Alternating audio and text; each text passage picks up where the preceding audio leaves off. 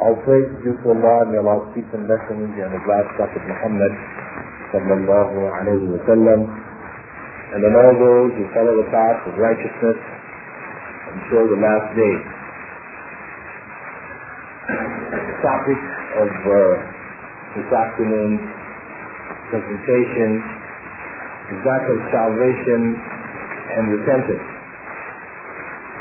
And this topic, though it is not often talked about in Muslim circles, many of us who come from Christian backgrounds are quite familiar with it. The idea of salvation is central to Christian dogma or theology.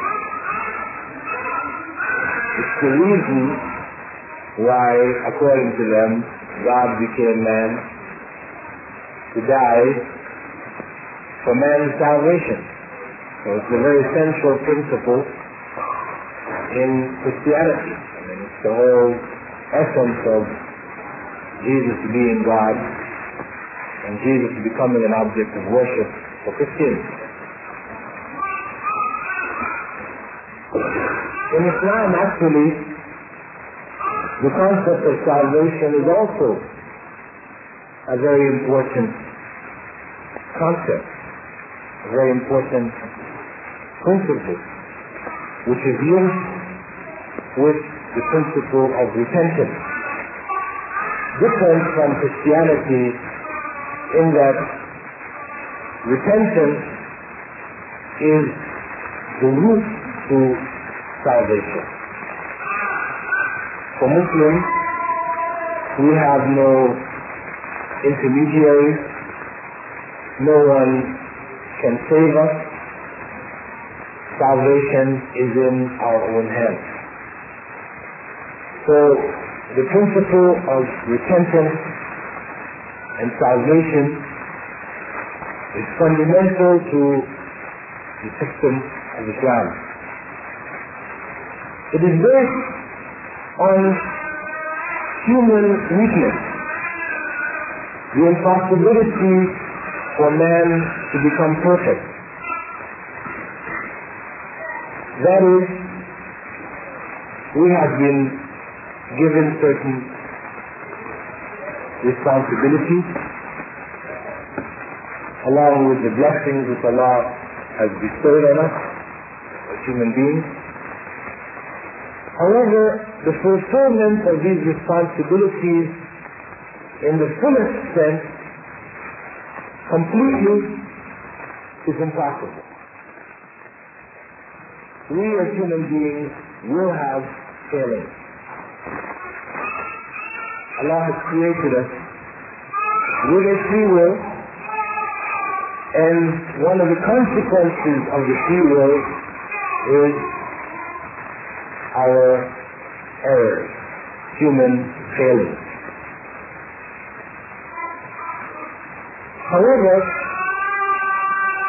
Allah has provided for us a route by which we can atone for these failings. He has provided for us a door to salvation through repentance from these sins which are inevitable for us to commit.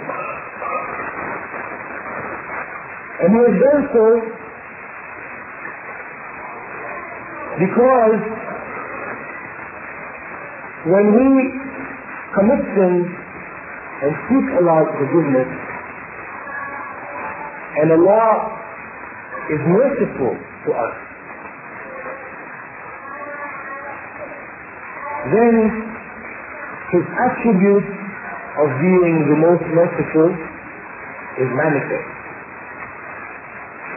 That is, this quality of committing sin and repentance is a means that Allah has chosen, and He could take any means that He wishes. So the manifestation of His mercy. And I'm not saying that, as a philosophical point, but that this is actually based on the statement of Prophet Muhammad ﷺ, which he said that if mankind didn't commit sin, and this is in Sahih Muslim, and turn back to Allah in repentance, then Allah would have destroyed mankind and replaced them with another people who would commit errors, turn back to Allah in repentance, and He would have mercy on them. So this is from the words of the Prophet Muhammad himself.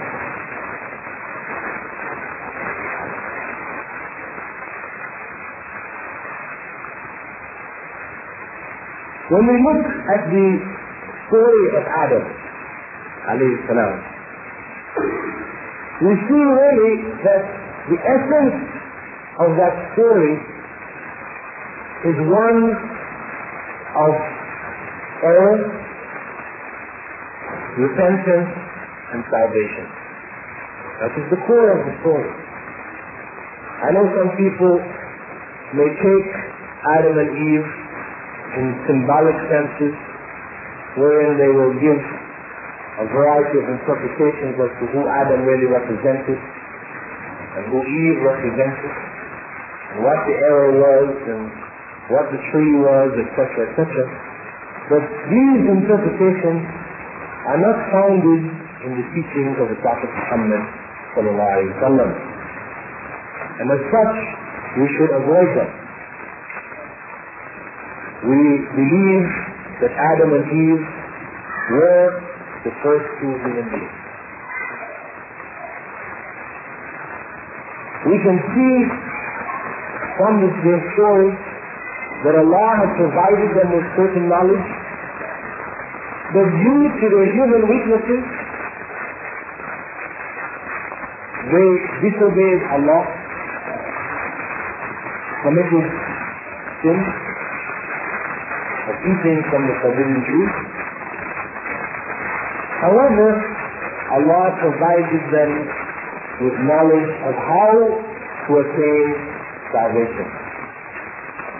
So they turned back to Allah, asking His forgiveness, and He forgave them. Furthermore,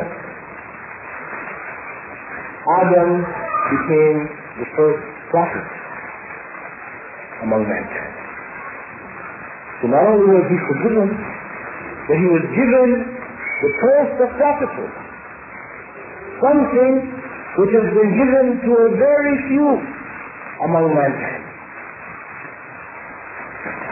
So, for us, there was no original sin, in the sense that the error of Adam and Eve ended with that. It is not inherited in any way, shape, or form. However, the essence of the story is there for us to learn. That when we commit errors, we should turn back to Allah in repentance. And if we do so sincerely, then He will forgive us. That's the essence. And this is very, very important for us as Muslims, in that if we do not make it a regular part of our lives, daily, after every prayer, every Jumu'ah, or in the various other acts of worship we do, like Umrah, or Hajj, fasting, if we don't make it a part of regularly seeking Allah's forgiveness, then it is easy for our hearts to become hardened. We have committed so many errors, we feel that there is no hope for Allah's forgiveness, and as such we fall into the depths of transgression and evil. So it is a principle which is really essential for us to maintain and to develop our spirituality. Because the principle of committing errors and seeking repentance for the errors, doing good, this principle is there for human development. Actually, Allah, as we know, does not need for us to turn to Him in repentance. It is we who need to turn to Him in repentance. So Allah has placed this principle in our lives for our benefit, whereby we as human beings, when we commit errors, and we realize these errors, and we turn back to Allah, seeking sincerely His forgiveness, then we become better people. This is a process of, or principle in the process of the spiritual development of the human being. And the more he turns in repentance, the better person he becomes. As the Prophet ﷺ said, كل بني آدم خطاؤون. All of Adam's descendants are continually committing errors. وخير الخطائين التوابون. And the best of those who commit these errors are those who turn back frequently to Allah in repentance. So this is a principle for us, that we need to be turning back to Allah regularly, sincerely, for the protection of our souls and for our spiritual development. However, when we talk about repentance, the seeking of forgiveness, commonly people tend to think of it in terms of saying, Astaghfirullah, I seek forgiveness from you, O Allah. And this becomes a ritual which is done on the fingers and with the tongue, wherein people will be almost nervously going through this finger movement, very rapid finger movements, and tongue is stop. They have a particular number, 100, they want to complete, get on with their business.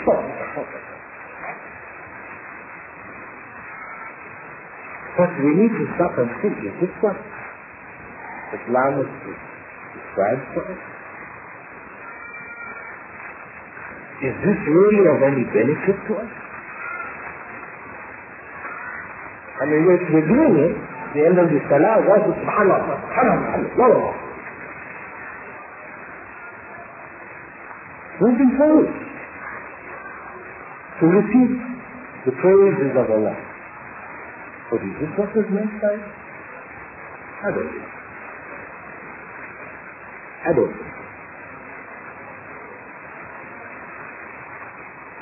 Whatever we say of Allah's praises, it should come from our heart. It's expressed with our tongue, and it may involve our fingers, but it should come from our heart. It should come with reflection. Astaghfirullah. Being conscious of what we are saying. So it has real meaning, and it can have a real effect.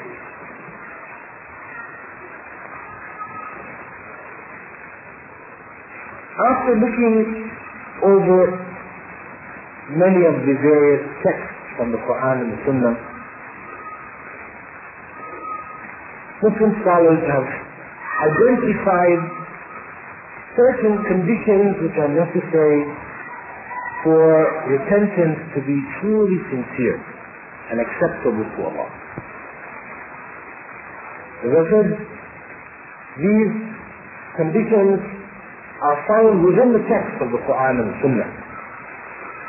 They're not things made up by certain individuals who consider themselves to be spiritual doctors.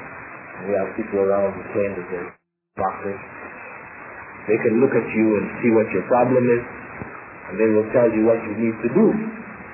You know, we have people like that, but what I'm speaking here now is of things which Allah has spoken about, which the Prophet Muhammad has identified as necessary for one to achieve true repentance, acceptable to Allah. The first principle is one that we should remember Allah. It should involve the remembrance of Allah. Because, in essence, all of the worship that we do, every act of worship that we perform, it is ultimately to develop in ourselves a consciousness of Allah. It is for the remembrance of Allah.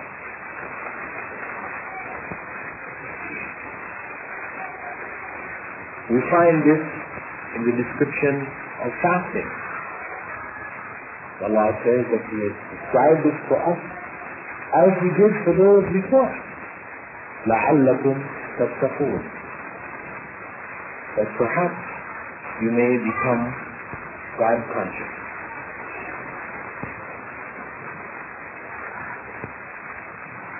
Allah also speaks about salah, saying, أَقِمِ الصَّلَاةِ لِذِكْرِي.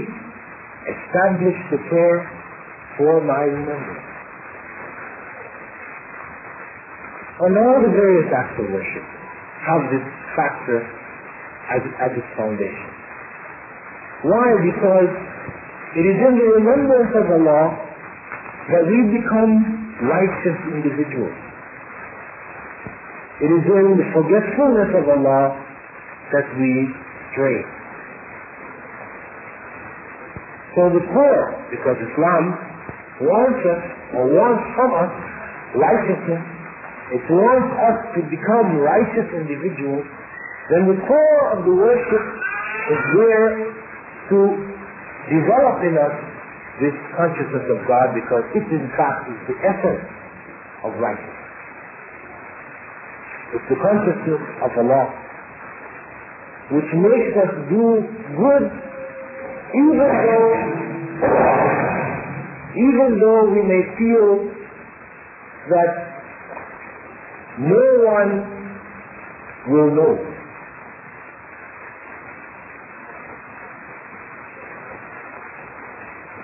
There is no policeman or official to watch over it.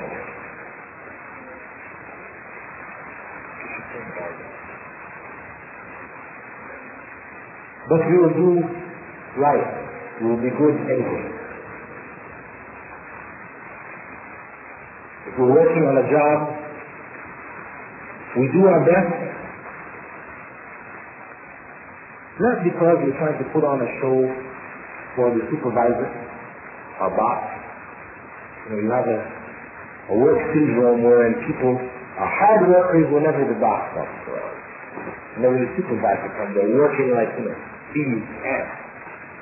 But as soon as the boss is gone, then you see them fall back into the work syndrome. For a Muslim, that is not his way. He is doing his best at all times. Because he knows, if he has signed a contract of work, that he will do so much to earn for himself so much, then for him not to do that and take that money is haram. Simply, it is haram. And we know what Prophet ﷺ said about the individual who raised his hand begging of Allah, but his food was haram, his clothes were haram. Allah doesn't answer his prayer. So for a Muslim, he does his best. He does what he has committed himself to because of his fear of Allah. This is what separates us from the rest of the world. The rest of the world, it does good whenever the forces of authority are around. I remember I visited New York City sometime in the 80s, and there had been a blackout. You know, the electrical grid had fallen, and New York City was plunged in darkness for 2 days. When I got there, it looked like Germany after World War II. Windows of stores were smashed, glass all over the street. Windows were boarded up in shops all across the city. And they were showing on the television, because I came up the day after they got the night stuff. And they were showing on the television.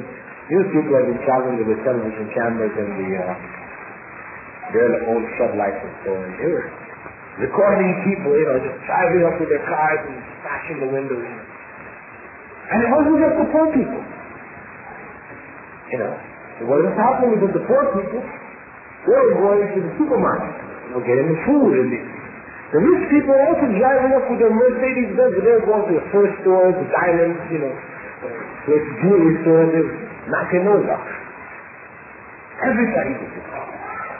Why? Because the police force, stopped peace to function. Everybody thought nobody was going to catch them now. Nobody could see them. So, all hell broke loose. That's the reality. It's not the way of the believer. The believer, his righteousness is based on his consciousness of Allah.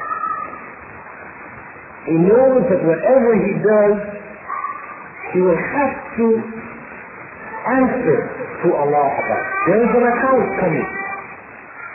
So, the beginning of repentance lies in the remembrance of Allah. And there is a verse in the Quran where Allah speaks to this factor directly. He says, وَالَّذِينَ إِذَا فَعَلُوا فَاحِشَةً أَوْ ظَلَمُوا أَنفُسَهُمْ ذَكَرُوا اللَّهَ فَاسْتَغْفَرُوا لِذُنُوبِهِمْ. Those who, having done some shameful or having wronged their own souls, remember Allah and immediately ask forgiveness for their sins. They do error. Allah describes these are the believers. These are the believers Allah is describing here. Who will commit errors, but when they do so, they remember Allah. And when they remember Allah, they turn back to Allah, seeking His forgiveness.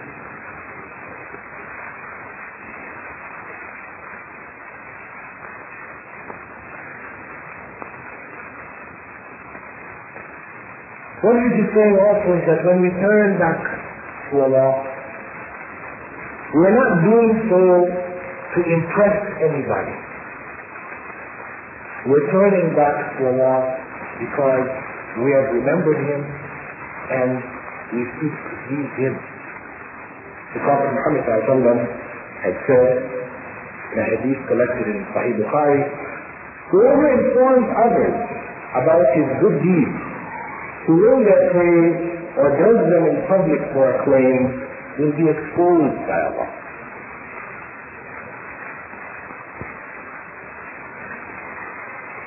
So, when we turn to Allah, we don't do so to impress others, to show others how pious we may be. This is why the Prophet ﷺ has said that the best of prayers, outside of the compulsory prayer, are the prayers done in the middle of the night. Why? Because you can't be impressing anybody there. You're all by yourself.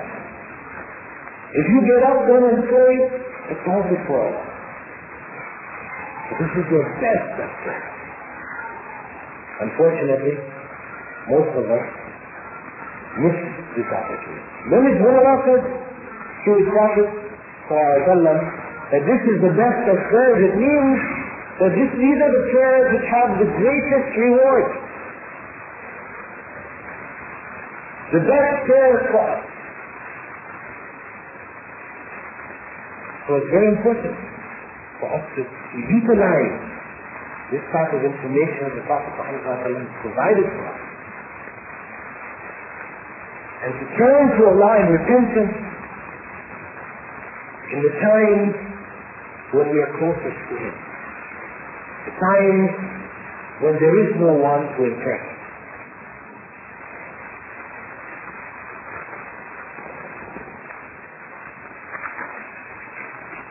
The second principle is that of immediacy.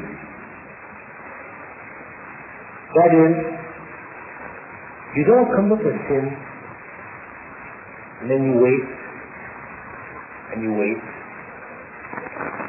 before you turn back to Allah and repent. You commit the sin, but you enjoy the pleasure which comes from that sin for a while until it wears off, and then you decide, okay, now it's time to turn back to Allah. This is not sincere repentance. This is just a game. You think somehow Allah is not aware of what you're doing. There's no sincerity there. This is why Allah says, إنما التوبة على الله للذين يعملون السوء بجهالة ثم يتوبون من قريب. Surely Allah will forgive those who do sins in ignorance and soon turn in repentance. من قريب. They don't wait. Very quick. And Allah has said elsewhere, سارعوا إلى مغفرة من ربكم. Hasten in a race for forgiveness from your Lord. Don't wait. Whenever you commit an error, turn back to Allah immediately.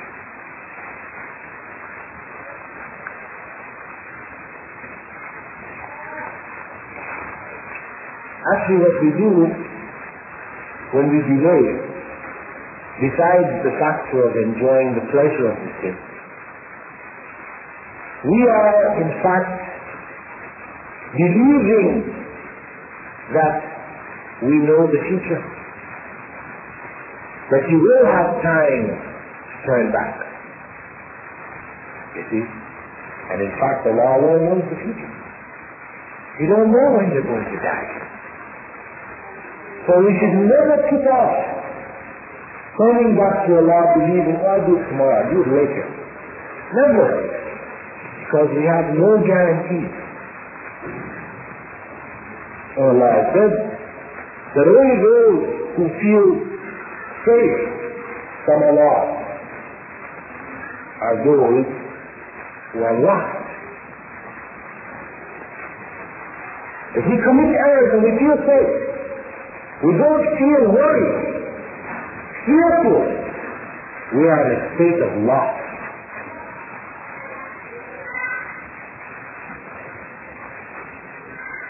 Something really very important for us to reflect on. To think about. How many times we commit an error and we just keep on going? Stop for a while. Keep on going.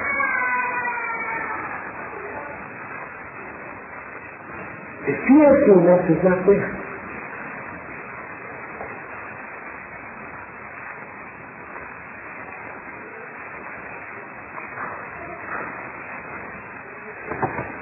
The third major principle is that of cessation. Cessation meaning that you cease and desist. Stop. You stop immediately. You cannot be committing a sin and continue to do the sin and turn to Allah in forgiveness. This doesn't come together.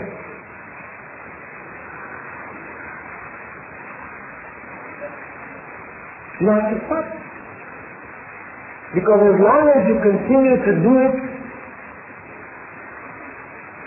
then you have become deliberate in your disobedience. If you Allah spoke in the previous verse that I mentioned, who do error bijahala, in ignorance. You know, we're humans. In ignorance we do this wrong. You know, error, we forgot and we did it. But now when the sin becomes a deliberate sin, where you plot and you plan and you do it and you continue to do it, see then, this is an expression of a hardened heart. One that has virtually no hope for forgiveness. We have to look at ourselves. Because of course when Allah is telling us this stuff, when He's telling us this in the Quran, when the Prophet relates to us, these are things for us to reflect on, to improve the quality of our worship. So we have to give it up. Allah describes the believers saying, وَلَنْ يُصِرُّوا وَعَلَى مَا فَعَلُوا وَلَنْ يُصِرُّوا عَلَى مَا فَعَلُوا وَهُمْ يَعْلَمُونَ أُولَئِكَ جَزَاؤُهُمْ مَغْفِرَةٌ مِنْ رَبِّهِمْ. And those who do not knowingly persist in the wrong they have done, for them is a reward of forgiveness from their Lord. They do not knowingly persist in that wrong. Their condition. Otherwise, we do not attain forgiveness for that sin. Now, if a person, for example, is drowning in riba, he is dealing interest. One of the major sins.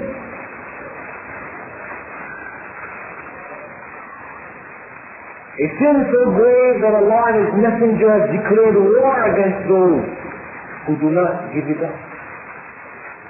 So grave that the Prophet Muhammad had said that its interest has 70 branches. The sinfulness of the branches is like a man having sex with his mother. So, it's not to say that in Islamic law, if you commit the sin of dealing in riba, the law says that you must be taken and stoned or beaten, as you would be if you were caught having sexual relations with your mother. No, this is not what the Prophet is comparing here. What he's comparing is a consciousness whereby the individual who it is suggested to, somebody suggests to you to have relations with your mother, you're repulsed. You feel sick to your stomach. The idea is repulsive. Astaghfirullah. The same way that you are repulsed, which is so repugnant to you, when somebody suggests to you, let's go down the bank and take out this bank loan, that's the same way you should feel. This is the point. That's the same way that you should feel. And if you don't feel that way, then there is something wrong with your faith. If you don't feel sick to your stomach to the idea of going to the bank and dealing in interest, then there is something wrong with your faith.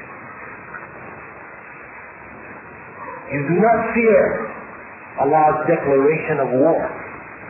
You are among those who are lost.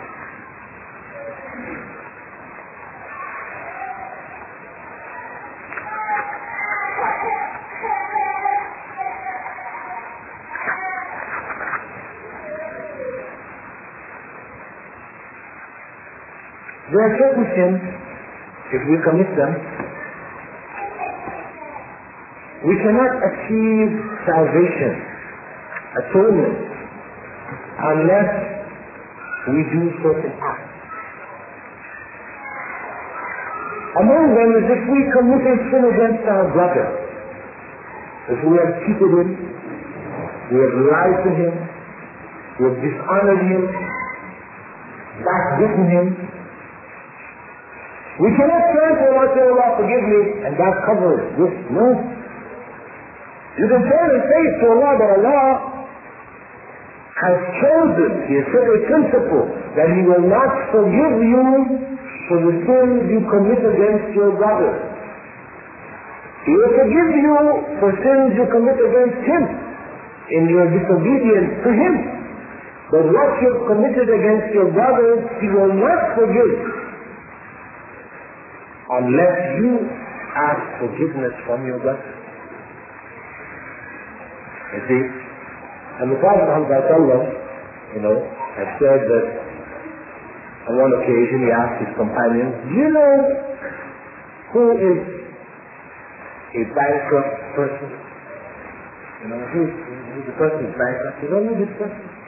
He said, well, the person has no dinars or dirhams, no pennies or pounds. Prophet said, no.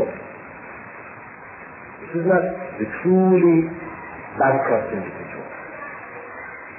The one who is truly bankrupt is the one who comes before Allah on the day of judgment with all his good deeds, thinking, I've made it, done so many good things, I'm on this winning side, I'm guaranteed paradise. However, when he stands before Allah, people will come. And they will say, this individual, he struck me. He cheated me. He did this, he did that, he did the other. And to make up for what that individual did, they will take some of his good deeds as payment on the day of judgment, taking from the scale of good deeds that we take. And they will continue to come and take until his good deeds are finished. And then they will take from their evil deeds and put on his scale. And he will be thrown in hell because of it. This is the one who is truly bad. So Allah has said in the hadith collected by Bukhari also, whoever has wronged his brother with regard to his honor or anything else should seek his pardon now before the time when neither dinars nor dirhams will be of any benefit. At that time, if he has good deeds, an amount of them equal to the wrong will be taken. But if he has none, sins from the wrong person will be put on him. So if we have committed an error against our brother, we should turn to him and ask his forgiveness. Express our sorrow, our wrongness to him, feeling of wrongness, asking that he forgive us. And this is an area where many brothers go astray, because it is one in which you have to struggle with the original sin, pride. The original sin for us is pride. It is the one which caused Satan, Iblis, who knew Allah better than you or I.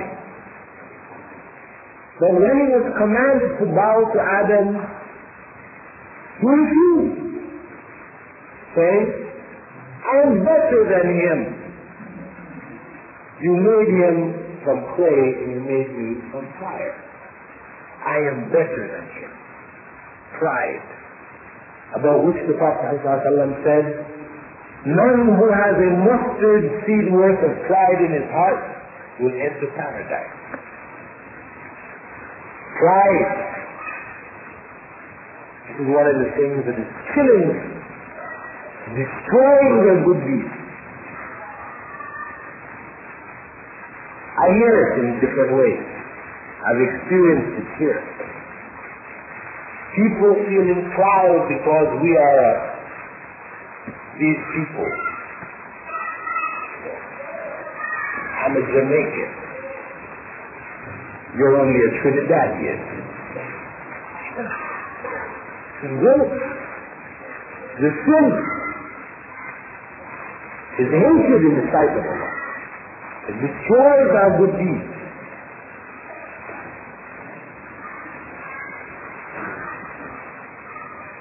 And it breaks the ranks of Muslims.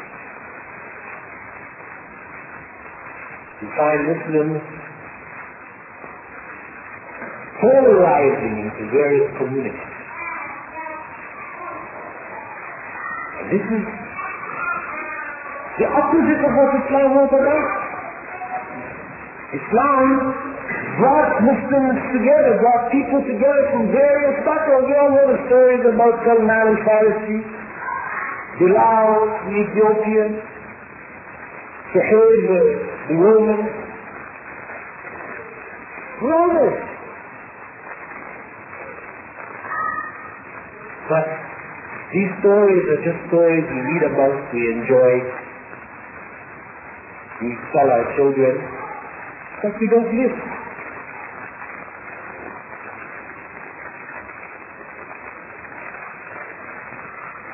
And our communities reflect it. And we can be certain that Islam will never be established here until the national, racial, tribal division which exists in the hearts of the Muslims is removed. It will never be established. For sure.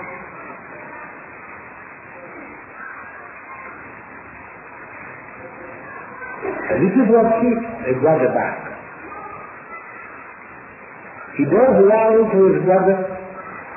It is pointed out to him. But he can't go back to that brother and say, I am sorry. He's too proud. Too much. Yet the Prophet ﷺ said that none of you who humbles himself to his Muslim brother does so without Allah elevating him.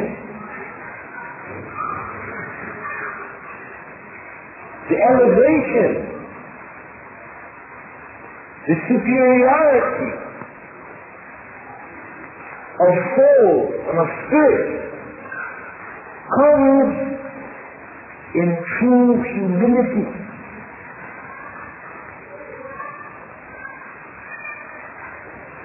But most of us have missed the message.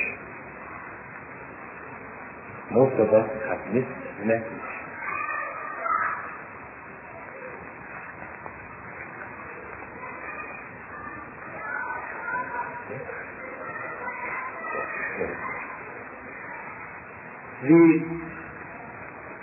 The next principle or condition,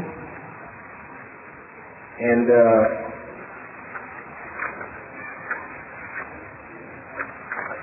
that's just about the last one. Actually, there are a few more, but in order to give you all an opportunity to ask some questions before we run into the prayer of Maghrib, I will try to just cut it short.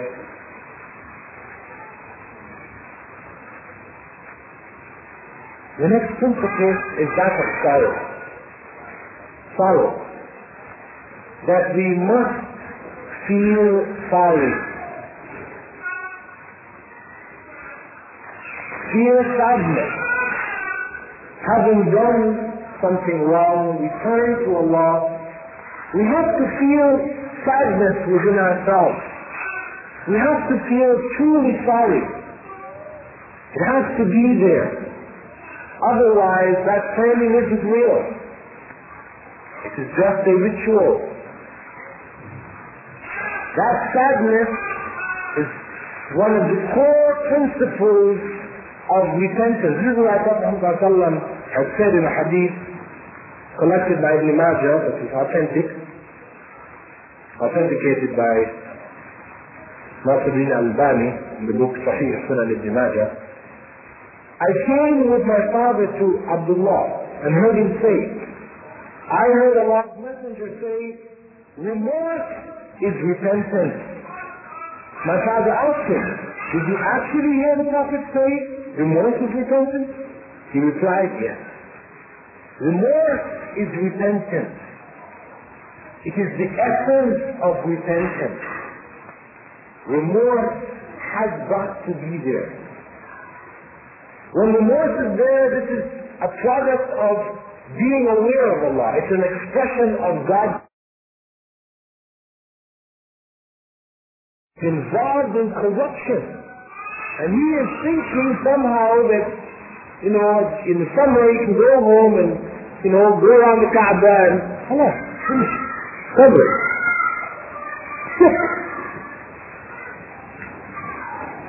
Delusion. Doing of righteous deeds.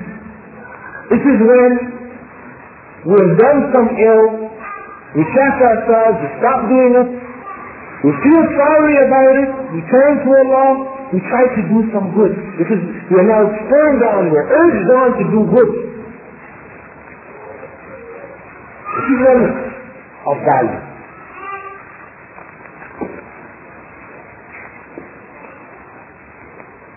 The last major principle is that forgiveness is only acceptable if it comes before the soul reaches our throat. When the death rattle begins, and the man, when he realizes that death is upon him, he tells the Lord, forgive me, too late. Too late. It will also be too late if the sun rises in the west. If you are living, if Allah destined for us to be living at that time, if the sun starts to rise in the west, we are finished. No forgiveness is accepted at that time.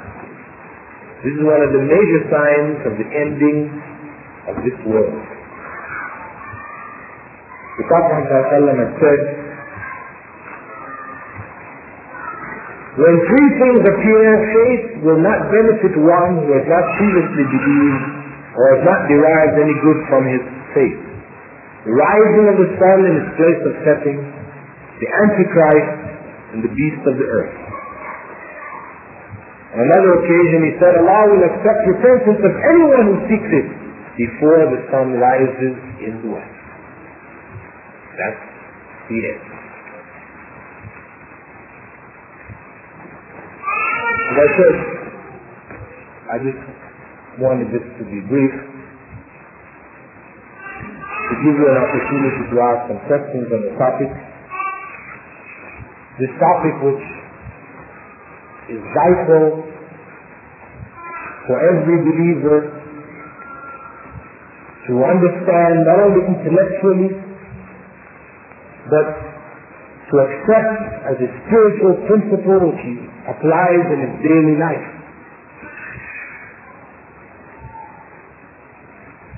He constantly remembers Allah,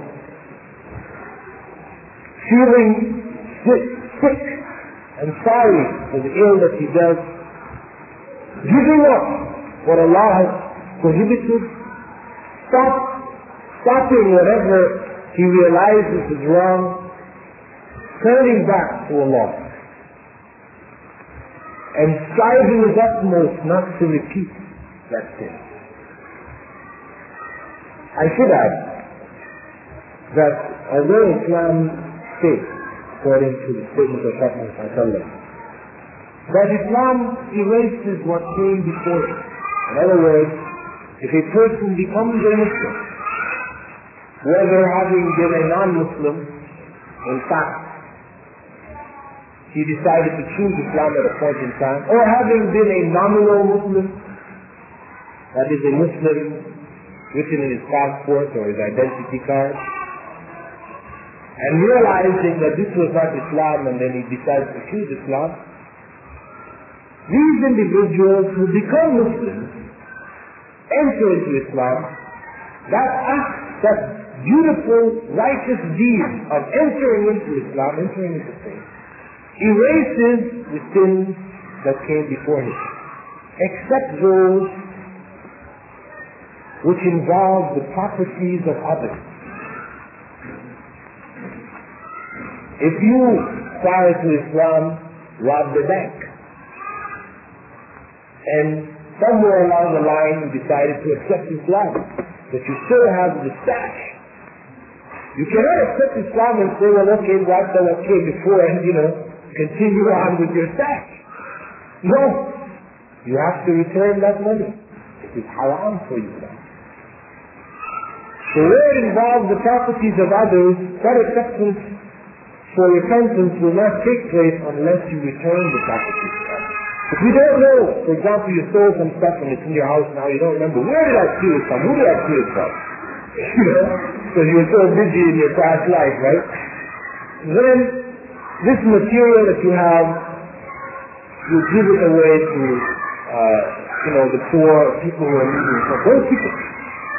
But as long as you keep it knowing that this is a product of your past, then your Islam is not like to know what came before. You have to get rid of it. So inshallah I will stop here a few minutes before the adhan and give anybody who has any questions they'd like to ask at this point a brief chance. Alaykum salam.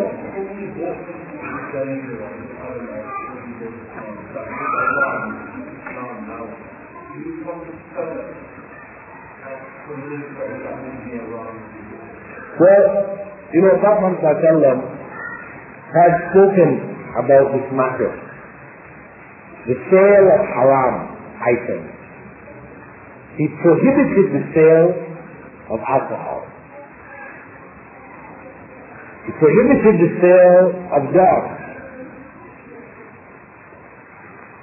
He prohibited the price of a prostitute.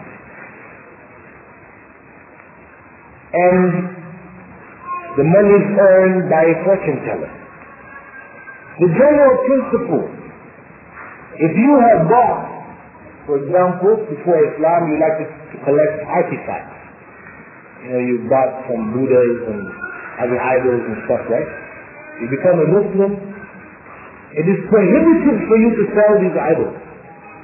If it was out of some material, for you to melt it down, utilize the value of that material in itself, that's another situation.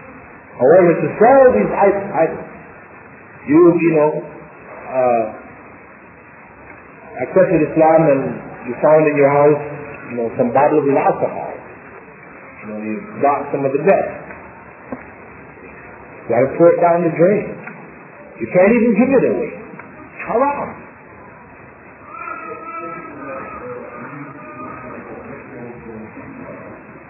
And music is the same thing. The musical instrument is prohibited. When we say musical instrument, we're talking about the class of prohibited instruments which involve wind and stringed instruments. And just to clarify that. Those instruments are prohibited. You cannot sell them. And you can't give them away. If you did it before you asked the question, you're okay. But after you ask the question, you can't do it.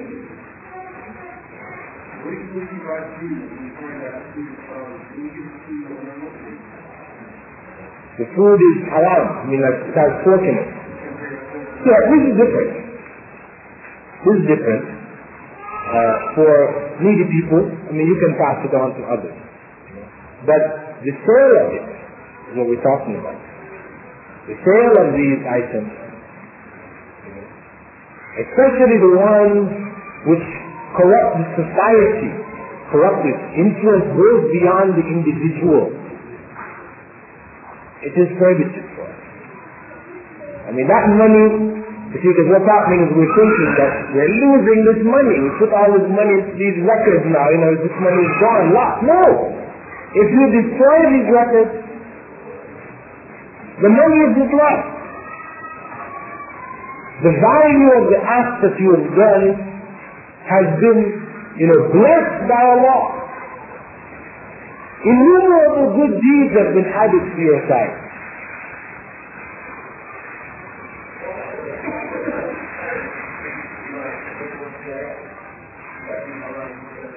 No, the record share is not around to sell in itself, because you can get records which have material which is halal. So the record share is a neutral instrument, right? Like a television or a video, these are neutral instruments. They become haram when you put haram things on them, right? So those type of things, say for example, because there's not too much halal stuff around to use with these instruments, so if they rather than me keep it and be tempted to put some haram on it again, whether I sell it, alright, this is okay, because I said the instrument in and of itself is not haram. Alaykum salam. Suppose you see this right now, you show me that practical nature, the things you know, and you I mean, you have to get rid of them, brother. Yes, you have to get rid of them. Now this is a question for those who didn't hear the question. If a person had stolen things of practical nature like clothes, they weren't into the impractical things, still these things have to be gotten rid of. You're wearing something which is haram to you.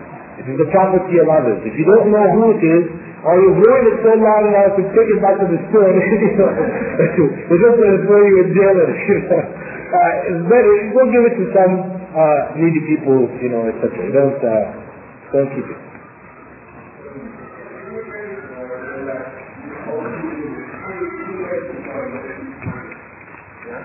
What came to Islam, in a case like, what came to Islam, they were keeping money, and would it be incumbent on you, paying them that money before going on Hajj or Umrah or so on and so forth? This is an issue.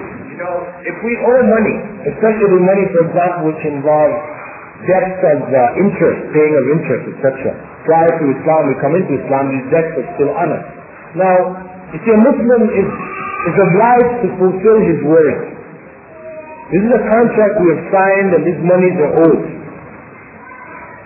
We should fulfill this contract. If we're going to go on Umrah or on Hajj, we have to get permission from them, because this money that we're going to use is money which actually belongs to those people whom we owe these debts to.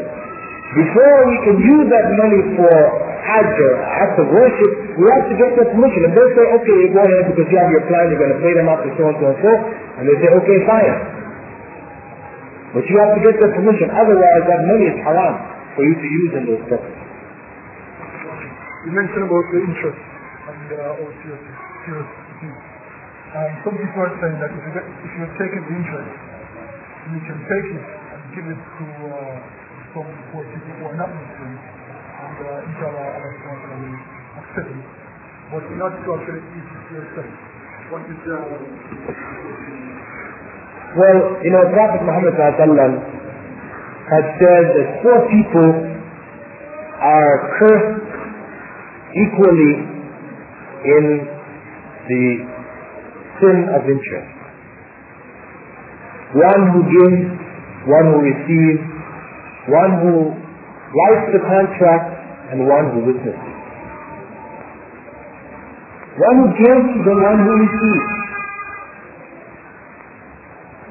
Once you have received it, whether you keep it or you give it to somebody else, you have received it. It is a very serious area. I've heard this rationale, and there's a number of people who hold it. Among them, people who are scholars. you know. The rationale is a rationale of logic. Why should we leave this money in the bank that is using it to support the World Council of Churches, which is spreading Christianity and our Muslim brothers, and they're supporting Israel? And this is logic, rationale. Allah says that those who refuse to leave that with beyond the principle, Allah has declared war on them. And you're going to come now with logic? This is a serious, serious issue.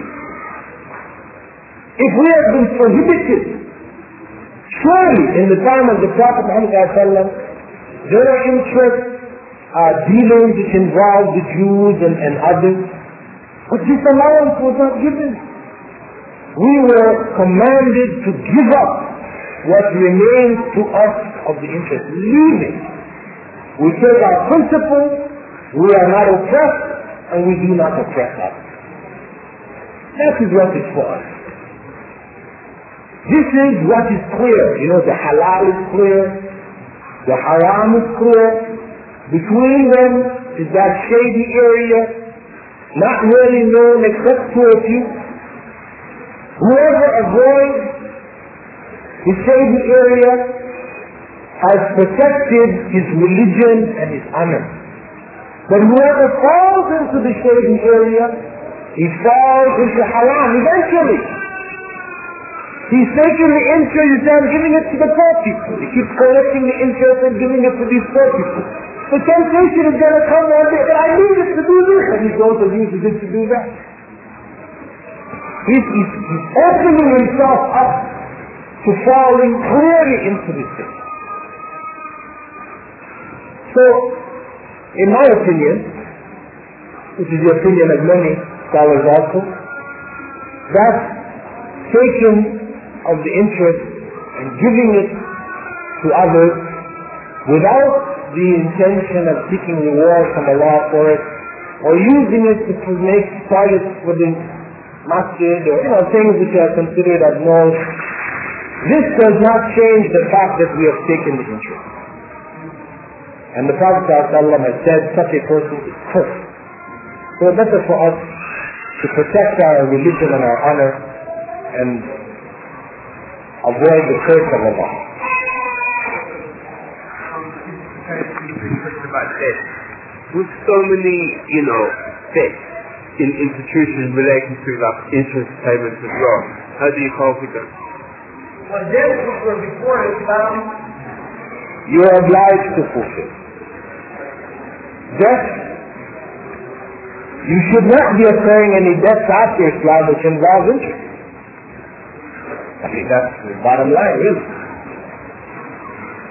If you have put yourself into that situation, and you try to extricate yourself as quickly as possible, seek Allah's forgiveness. I mean, you've committed a major sin.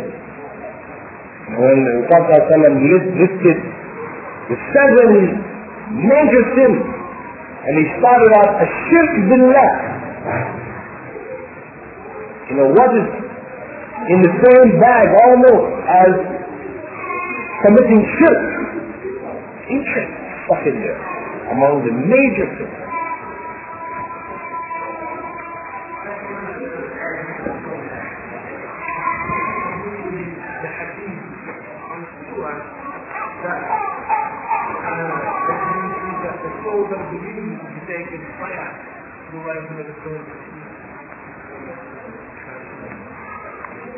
this is, I won't necessarily before the rising of the sun, but before the coming of the last hour. Prophet ﷺ did say that a wind would come and it would take the souls of all the believers.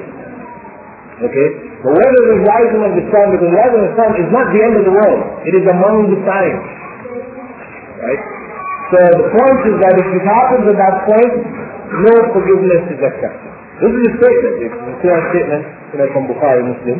Clear statement on it. So we take it, on the face value. In terms of the actual order, we know definitely it is before the end of the world. This is going to take place. But the rising of the sun could take place before the coming of the wind.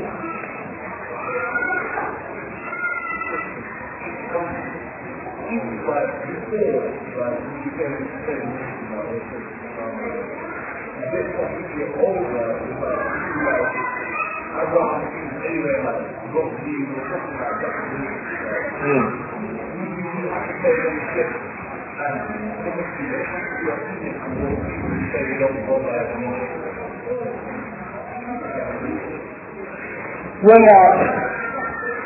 the pain of death of that nature, I would say Islamically you shouldn't.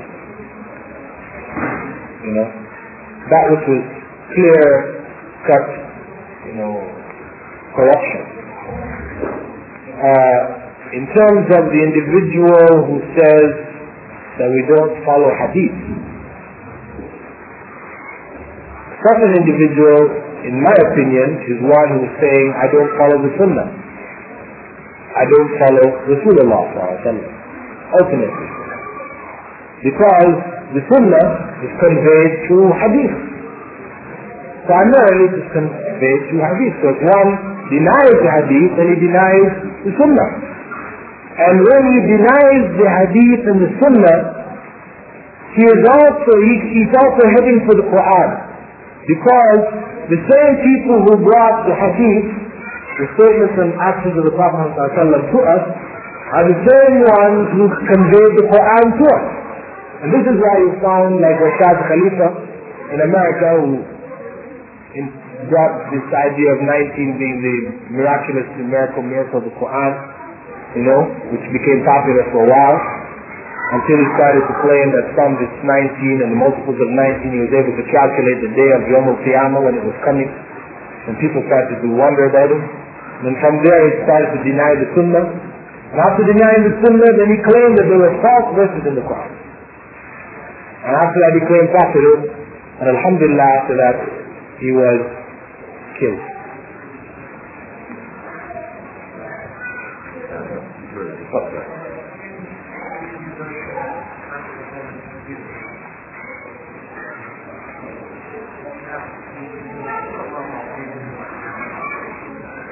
Well, this is up to him now, If he didn't, the point is that you haven't turned to him seeking his forgiveness.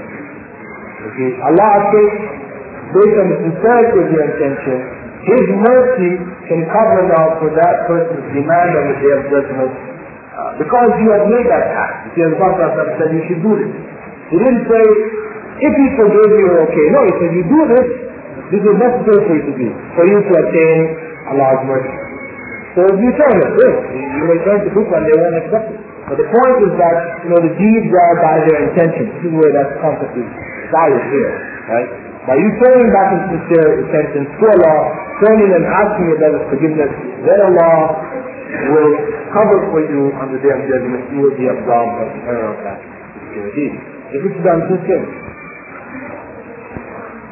Sometimes, I should mention, right, there are some errors that you may have committed which are of such grave nature that for you to tell your brother will create a bigger problem than already is. There are occasionally errors of this nature. Scholars, looking at this principle, have suggested that if the fitna which comes from you telling is greater than what you will solve by seeking his forgiveness, it is then better to keep it quiet. You turn to Allah asking forgiveness, first for his protection on the day of judgment.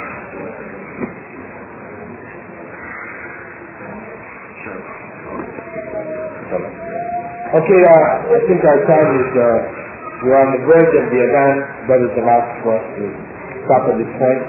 So inshallah, we close. سبحانك اللهم وبحمدك أشهد أن لا إله إلا أنت نستغفرك ونتوب إليك.